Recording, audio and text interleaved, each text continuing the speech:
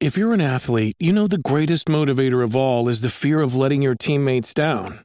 After all, a team is only as good as its weakest link. So you owe it to those wearing the same jersey as you to be your best every time you step on the field. That's why there's no vape in team.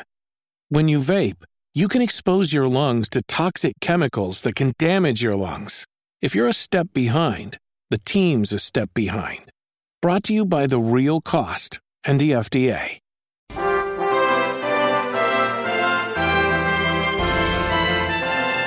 Welcome everyone to Dragon Quest FM, where we talk about and obsess over Dragon Quest. My name's Austin. I'm BJ. And this is the first episode where we're doing a Dragon Quest deep dive. Say that 5 times fast. Can you do it?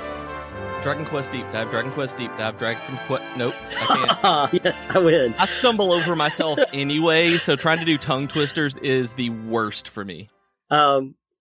But anyway, we're doing a little something different on the show for the next few weeks. Instead of having a new topic each week like we usually do, we're going to spend some time discussing just a Dragon Quest game in depth. And so we decided for the first game that we're doing, we're going to do Dragon Quest IX because we both love it. It's BJ's favorite mainline Dragon Quest game. Mm-hmm. We're actually doing our Games of the Year episode on Geek to Geek really soon, and as I've been putting together my list, because I played both of them this year, 9 and 11, I actually think that 9 is going to be higher on my Games of the Year list than 11S is. Wow. I didn't realize, I thought you played 9 last year. No, it was this year. I was looking back at my notes and everything because I thought it was last year as well, but no, it was this year that I went through it. So I'm like, yeah, I actually had a better time on 9 than I did on 11S, which is crazy given how good 11S is. Mm-hmm. And I love 9 as well. I mean, it's definitely a top 5 Dragon Quest game for me. Maybe even top 4. I mean, honestly, it would probably go 11, 4 and 5, and then 9. I guess, in my favorites. But obviously BJ's back, everybody. I forgot to mention that because last week you were gone. So Dan is here. Yep. So BJ's back. Woo! Why are we doing a deep dive on 11? I mean, other than the fact that we just love it so much. On 9. On 9. Yes. Thank you. Other than the fact that we just love it so much. 9, I was thinking about that this morning before we recorded, that 9 did a lot of different things in the series that we hadn't seen before. Yeah. I mean, it was the first game to have monsters out there on the map. They scrapped the random enemy encounters. Was 9? I didn't know if 8 did that on the PS2. No, the 8, whatever you want to call it, remaster or just port for the 3DS. But 9 was the first one to have the enemies that you could just encounter on the map. Okay. You didn't have random enemy encounters. Which I love. That is one of my favorite features of RPGs, just in general. So that makes me love this even more, that it kind of put that into Dragon Quest, because in 8, it was there on the 3DS that I played, but if it was in 9 first, that's even better. It's one of the reasons Chrono Trigger is my favorite RPG ever, is because it introduced me to that, way back when I was a kid. So thank you, Dragon Quest IX. Also, to my knowledge, 9 is the only Dragon Quest game to ever hold a Guinness World Record. Really? Yeah. I haven't even heard about this. Yes. Nothing I've ever seen has shown me this. No. So 9 got one, I believe it would have been in 2010. Okay. I remember it was before it ever came to the West even, because it's something weird though. It was it had the world record because of the basically the street pass, where you could walk by, right. You had your DS in sleep mode. And if you walked by other people who had the game and had it in sleep mode, you would share stuff. Right. Anyway, it has the world record for that, I guess, in the shortest amount of time. It was 117 million. Wow. I think, yeah, I mean, it was nuts. But first of all, I didn't know that the Guinness Book of World Records even monitored that. Yeah, and also I'm did they just give that to Dragon Quest IX as a thing, and then like was there a game that had that beforehand? And to my knowledge, there's no game that's broken that record since. So it's like, I don't know, it's weird, but technically that is weird. They have an official like world record holder for Dragon Quest IX, and it's related to those how many times people like shared stuff. Huh. That is strange, weird. Right? Yeah, that's strange. But so maybe that's why we're doing it. I don't know. It's a world record holder. We both like it a lot. It seems like it's also a fan favorite. That when I first started getting into DQ in general, it was kind of like it felt like this one was kind of the black sheep of the series. One of them, like I couldn't find a whole lot of people who were talking about it critically terribly well. And then just once I've dived into the fandom here, just dove in, it's been like everyone loves it. Like everyone has all these fond memories of 9. And there are a lot of reasons for that after playing it, it's obviously my favorite of them. So it was interesting to me to see both sides of that as I kind of move forward into the fandom. Yeah. And I think a lot of people, like my age and just a little bit younger, like 9 was kind of the one that they remember. Yeah. And the one in their first Dragon Quest game. Cause I was kind of part of the generation that for most people my age started with 8. But then I'm kind of on that cusp of being like near the people that started with 9. Although I think the DQ 9 crowd is like closer to like 20, maybe 25. Probably. Yeah. Because that was kind of the generation of DS, like carrying your DS around with you and doing stuff. That would be how old the people are that I know who are doing that. And so for today's episode, this is the first one that we're doing the deep dive. So really quickly, let's just kind of outline, I guess, what we're doing, why we call it a deep dive. We're just kind of trying to look very in depth at Dragon Quest IX. We're kind of reminiscing because you and I both had a good time with it. We put out kind of like a call for people to share stories or ask us questions about 9 on our Patreon page and on Twitter, and got like an enormous response from that. That I know we're going to be talking about here in a little while too. And so we really just kind of wanted to divide up each episode and looking at it at a different perspective. So it's not necessarily like a Let's Play podcast where we go through from beginning all the way to end, but instead just kind of talked about the different aspects, I guess, of what makes it such a memorable and great game and why we love it so much. And so for the first episode, we decided that we wanted to talk about characters, because even though the main character is this unnamed protagonist that you can customize, whether you want it to be male, female, all that good stuff, you can change its vocation, all of that stuff, but it still also has memorable characters with names. Yes. So the actual cast of the game is there's still a story there. There's still, despite it being you creating the main character and party, there's still a lot of really good characters in this game. And so I kind of divided this up, just the way I had it in my mind for this episode, as well as kind of the heroes or the like boon companions. Right. And then, in the second half discuss the villains. So one of the very first characters you really meet is Aquila, who is kind of your mentor. He's your Obi-Wan Kenobi, right? Yep, he is the one who I've played the intro to this game so many times on different emulators and in Japanese and in English. And I always love the beginning of this because of how he takes you around and really does show you what's going on, and like really plays up the guardian angel part of this. That as you start the game, he really feels, like you said, this Obi-Wan Kenobi mentor character who is going to be there with you every step of the way. Mm-hmm. Also, I have to mention this. When I was playing 9, every time Aquila's name shows up, I hear the tequila music. Yeah. You know what I'm talking about? Like the do do do do do do do do do do do do do Aquila.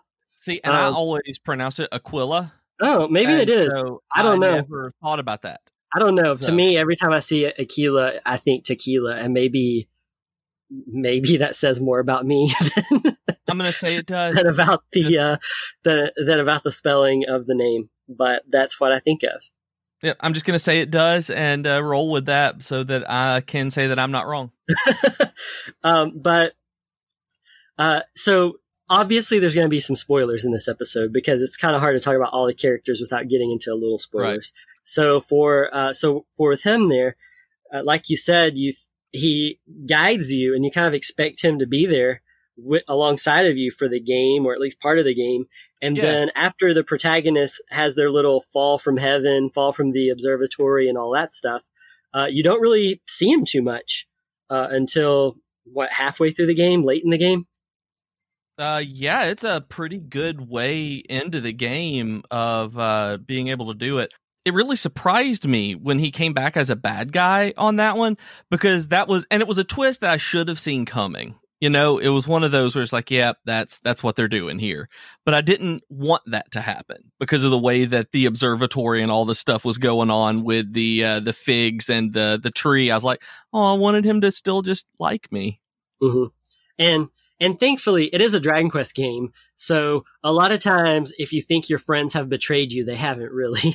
Right, that's true. And that was the case with I'm going to still call him Aquila. I know you're going to say Aquila, but I'm going to still call him Aquila because that's how he's been in my head all this time. Yep, that's how it always is. But, you know, he does. Then late in the game, you find out, no, he was only pretending to betray you. And it was all a ploy and he's really a good guy. And so then you're like, haha, he's back on your side briefly. Yeah, briefly. Some other cool characters that I wanted to talk about are the ones that kind of function there at the Quester's Rest, which I know we're going to dig into the Quester's Rest in a later episode, like next week or later on. But I'm talking about like Aaron and Patty and even Selma to a certain extent. Aaron is there, she wants to, her dad was a famous innkeeper. And which was crazy to me. Like, I loved that part of it where some of the Dragon Quest just absurdness comes through. It's like a legendary innkeeper. Like, people just, he was an award-winning innkeeper. Yeah, he won an innie. Yeah, he did. He won an innie. And so you help her kind of get her groove back. You help Aaron get her groove back. She gets an inn, and then it kind of serves as a sort of hub. I mean, there's also All Trades Abbey in this game that's not there, but the Quester's Rest there at Stornway is kind of the hub, and that you have Aaron there. You have all the inn stuff to do, the different like multiplayer stuff that's in the game. Then you have Patty, who helps you, do your party planning stuff, and you can customize characters, you can customize your class, all that fun stuff. And then you have Selma, who runs the DQVC. Yeah. Which I really want to know what it's called in Japan, because QVC I feel like is a very like American thing, right? Yeah, like the online shopping network, and so I don't know how that would translate. I never really even thought about the pun there. Yeah, because when I think of QVC, I picture like a middle-aged woman and like selling like perfume or something. Yeah, and then there's sweaters and like, look how luxurious this sweater is and how fantastic I feel while I'm wearing it. Yeah, and then there's like just kind of a like plain lady there who's like telling you that now is your chance to call, and that if you don't call within like 30 minutes, the price is going to go up. Yep, even though it never goes up. Yeah, so that's kind of, I'm wondering what the DQVC is called in Japan, and I don't know. We'll have to look that up. Yeah, so if you've played it, let us know. If you've played it in Japanese, which we know some of you guys have, let us know about that.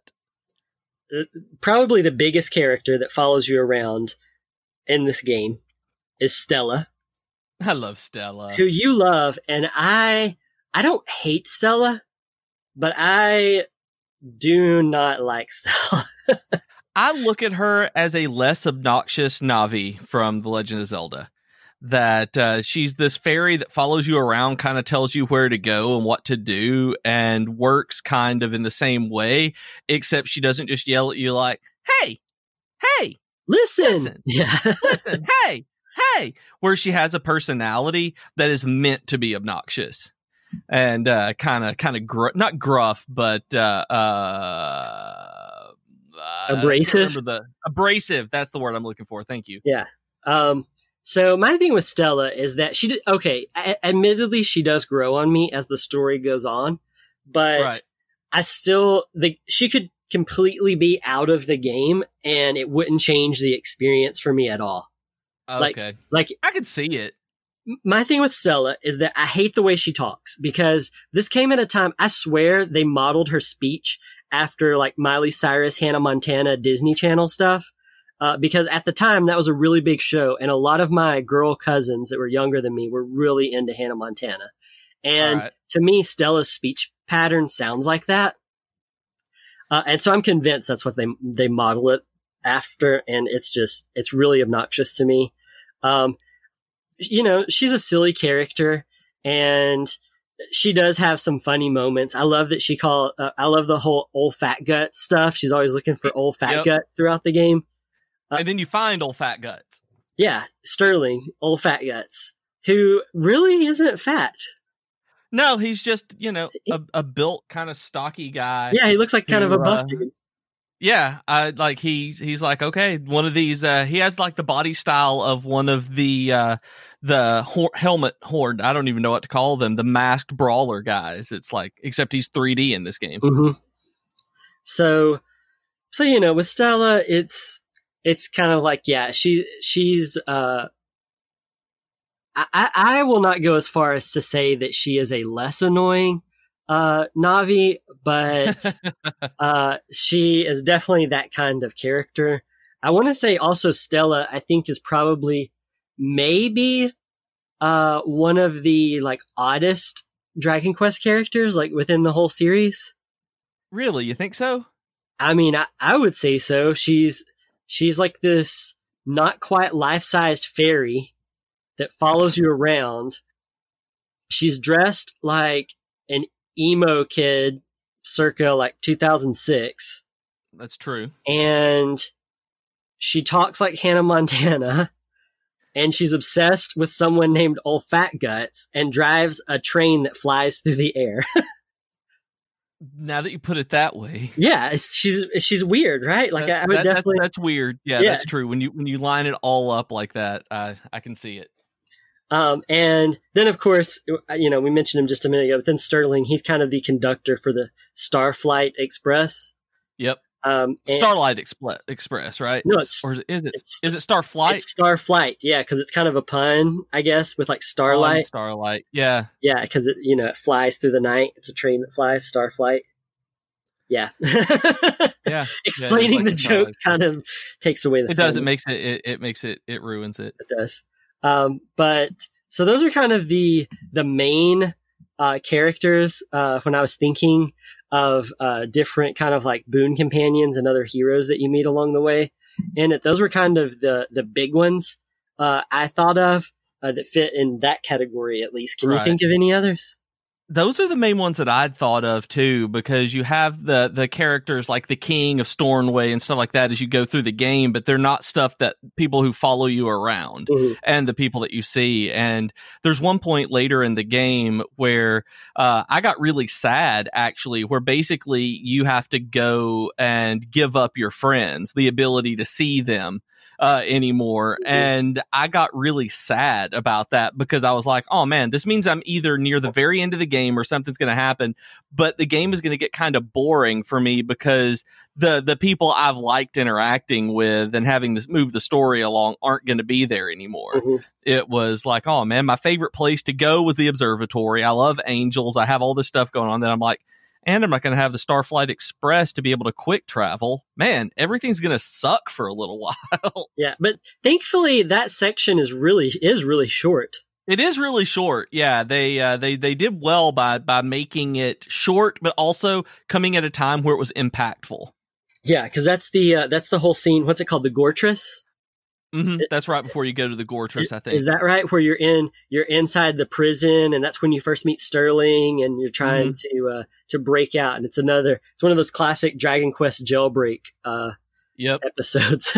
Which is really what the Dragon Quest Builders island felt like, too. It felt a lot like the Gortress here, where you really get into a lot of the villains in the series, in the game here. And the Gortress just, to me, felt like you do a similar thing in Dragon Quest VI.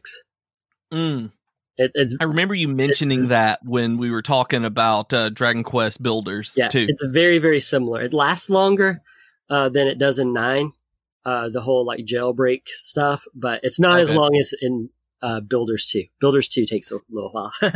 And it was pretty, just talking, not even deep diving on the characters or anything there, but the prisoners who were like working themselves to death and then like being sentenced to death. It was like, man, this is one of those parts in a Dragon Quest game where it goes from silly to really like sad. It's like, oh man, y'all hit me here. Yeah, and Dragon Quest 9 has some pretty good stories. Especially, it's like each town kind of has some unique stories and some like NPCs, that you kind of care about, which we should talk about right after the break because we're about halfway through the episode. So really quickly, let's do shameless self-promotion.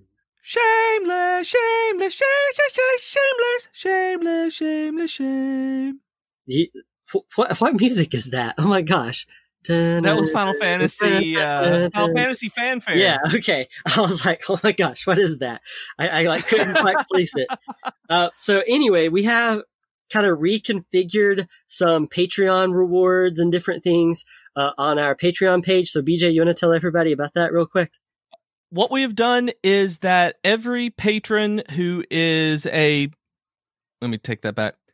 What we have done is put up a new $10 giveaway every month. So every single patron on our Patreon is going to be entered into a $10 giveaway for an eShop of their choice, Microsoft, Switch, or PlayStation Network. We don't want to pick one just because you may not have that particular console. But everyone is going to be entered into that from the lowest tier to the highest. But if you're at a $10 or higher tier on our Patreon, you will get 2 entries, so it will be double the chance to win and basically support the podcast without paying to support the podcast, I suppose. But it's we wanted to do this because we had such a good time with our giveaway that we had done a few weeks back, and thought this would just be a fun way to do this every month. So you can go to patreon.com/DragonQuestFM and check that out and see all the other cool stuff that we've got for you as well. Yeah, and the first one we're going to do is in January. So I think that gives everybody until December 31st, right? If they want to be entered to win the first round, they just have to do it before the first of the next month. And then we'll be doing it. Yeah, and then we'll be doing it every month. So that'll be really fun. For the community spotlight this week, I was just going to talk about, I'm going to put a link to the Etsy store here, but they go by Chim on Twitter. Their store is the Chim Bucket. Which I think is really funny. But anyway, they have some really cool stickers of the Dragon Quest II hero, which I've always been a really big fan of that design, the hero from Dragon Quest II. And so I know you don't, that's like your least favorite character design. And it's my least favorite of the heroes in Dragon Quest, followed very closely by 7. Yeah. And see, and I love the Dragon Quest 2 hero. Like that's one of my favorite designs of any of the heroes. I love his little like kind of steampunk pilot's hat that he has on, and just the blue and all. I don't know. I think he looks really cool. I really like him. So now Chim's sticker of it makes it look really, really cool. There are a lot of times the helmet just looks awful, and that's the reason I don't like it, is because there's so many times that I see it in the game and in various pieces of art where I'm just like, man, that looks so dumb, and I just hate it. I think it's the flaps that come down way lower than the face and the things that stick out way far to the side. He looks like he's wearing a goblin helmet from Final Fantasy 14. No, it's a pilot's hat. I don't know. It's just, I hate it. I hate it so much. It's like a little pilot's cap. Except for Chim's sticker, which does look really, really cool, and he's drinking a Slimeade. Yeah, he is. He's got like a little slime slushy milkshake. I don't know. Now you say it. Yeah, Slimeade. Call it a Slimeade. Slimeade. But she also sent me a cool little bonus drawing thank you card of the hero that looked really cool too. I've got it sitting in my office with all my fun Dragon Quest stuff. So it's really cool. So I would highly recommend checking that out. We're going to put the link into the show notes here. So definitely check it out because it looks really, really cool. There's also one, you're going to like this, BJ. She also has one of the hero from Chrono Trigger. Yeah, there are all of the party, actually, the main parties from Chrono Trigger, party members from Chrono Trigger are on there. Oh, and they look really, really cool. Yeah, they've got a Magus and Glenn, Frog, Ayla, and Chrono, Luca, Robo, and Marl. Yeah. So they're all there and they look really, really cool. All right, cool. So getting back to the episode, we were talking about how different towns kind of have their own like theme, I guess. And so, we're not maybe necessarily exploring all of those today, but I do want to just kind of mention one of my favorites really quickly while we're on the subject of characters. I can't remember her name, but you know the little girl and her doll? Yes, but I can only think of it from 11 right now with the girl from Phenomenon. So it's basically like this girl was sick. She made her doll come to life. She died. The doll kept living in her place and turned into kind of like this rich brat. And it's kind of a sad story. And it's also creepy. Like it really creeped me out, even though it's not like, I'm not sure if it's supposed to be creepy. But it turned out to be, and then you go out to the grave and the doll is just sitting there and kind of lifeless, and it's like, oh man, But then it has kind of like a bittersweet ending. Like it's not. Yeah. But that one always stands out to me. I know you and I talked extensively about the swine dimples scenario in the game back during our Halloween episode. So I won't repeat all that here, but that's definitely another one of the highlights for me in terms of like the characters and like side stories that are happening in this game. That still took me way too long to recognize as a Hogwarts parody. Yeah. Like, I am not good at Dragon Quest puns, apparently. I've learned that I'm just like, okay, that's what they're called. And like the Zir rocks in this one, like there's a town named Zir, and then there is a town later on where one of the characters who lived there loved that town so much after they moved off, they've carved the entire town out of rocks and sculpted it, and it's called Zir Rocks. Yeah. And it wasn't until listening to the Slime Time podcast that they were like, yeah, it's Xerox because it's a copy of Zir. And I'm like, oh my gosh, like I'm not good at this. And I didn't get that one either, because when I first visited the first town, I pronounced it as Zaire, like to rhyme with there instead of to rhyme with here. So I was like Zaire. And then you get to Zaire Rocks, and I was just like, okay, cool. He carved the city out of rocks. Yeah, same here. I'm like, that's neat. That's a lot of work. I thought it was just kind of like a here, there, everywhere kind of thing. But yeah. And we're done. After Platty said that about it being Zaire Rocks, I was like, yeah, that totally makes sense. It was just kind of, because there's not voice acting in this, I just kind of pronounce things the way they are in my head. Which, speaking of weird things to pronounce, let's get into the villains. The main trio of villains are the Triumvirate. Yeah, Triumvirate. Because everything has gore puns this time around. And there's three of them, so that's a pun. And it has my absolute favorite name of any villain in any video game ever, Lieutenant Hootingham Gore. It is absolutely my favorite. It makes no sense. He's this weird owl person, but Lieutenant Hootingham Gore makes me happy in a way that I cannot describe effectively to people, because it's so silly and so fun to say. So everyone out there listening, wherever you are, I don't care if you're in your car with other people around at your office listening, just go out loud right now, go, Lieutenant Hootingham Gore, and see what people around you say, because it's fun to say. And maybe they'll go, Lieutenant Hootingham Gore? And you're like, yes, Lieutenant Hootingham Gore. And it could be fun. It could be a back and forth. And this is not going to happen at all, but it's so, I got to say it a lot, and I love it. So the way you feel about Hootingham Gore is the way I feel about Gore Ham Hog. Because Gore Ham Hog sounds like a swear that you say in front of children to cover up like really what you're going to say. Like you stub your toe in front of like your 3-year-old and you're like, Gore Ham Hog. Yeah, kind of like, and I know I don't remember if you like Firefly or anything or not, but they had stuff like that, like Gorham and stuff like that. So it's like Gorham Hog. Yeah, I could totally see you doing that around the twins. Gorham Hog sounds like a fun swear word. Gorham Hog. Then of course you have Goresby Purvis. I don't even get it. Like this one is again, if this is a pun on something, I don't get it. He's a cat. He's a cat. He's a cat. He purrs. Yeah, but Goresby Purvis. I don't even understand. Again, this one's fun to say. Like Gorham Hog. Yeah, that one sounds like a swear. But Hootingham Gore and Goresby Purvis. Goresby Purvis sounds so dirty to me. Does like I don't know if it's because Purvis kind of sounds like pervert or something, but it sounds like if your friend is being like really creepy right now, you're like, BJ, don't be such a Goresby Purvis. It's true. Like, dude, you're being a little bit of a Purvis right now.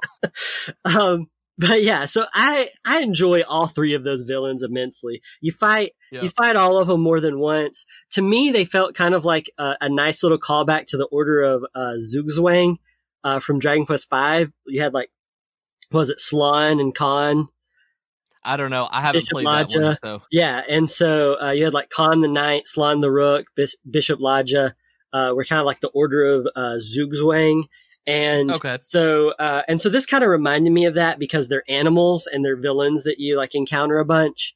And you know, Khan the Knight he's a knight, so he's like a horse guy, and then you have Slann the Rook that is kind of like a pig thing. Okay. Pig thing. And then of course you have the like final big bad is Corvus. And before we get into Corvus, I know this was on the topic already, but one of our Twitter followers actually asked us, Jack Whitty said, I'd love to hear about Corvus and whether or not you all feel he was compelling. He was a compelling antagonist in comparison to other major antagonists in the series. Surely the statute of limitations on spoilers is up. And I'm inclined to agree with him. I mean, this game is like 10 years old. So if we're ruining something for you, I'm sorry. But I don't feel bad discussing it right now. We'll give like a spoiler like warning here. But it's not like Dragon Quest XI where it like just came out and we don't want to ruin it. Right. And even though people are coming into the series new, we're doing deep dives, so there's no way to avoid it. And we mentioned that earlier. So for me, Corvus is one of my favorite Dragon Quest bad guys. I think I do love him. His story is very interesting. It's very similar to like Lucifer. And that, you know, he's an angel. He like falls from heaven basically in the like mythos of this game.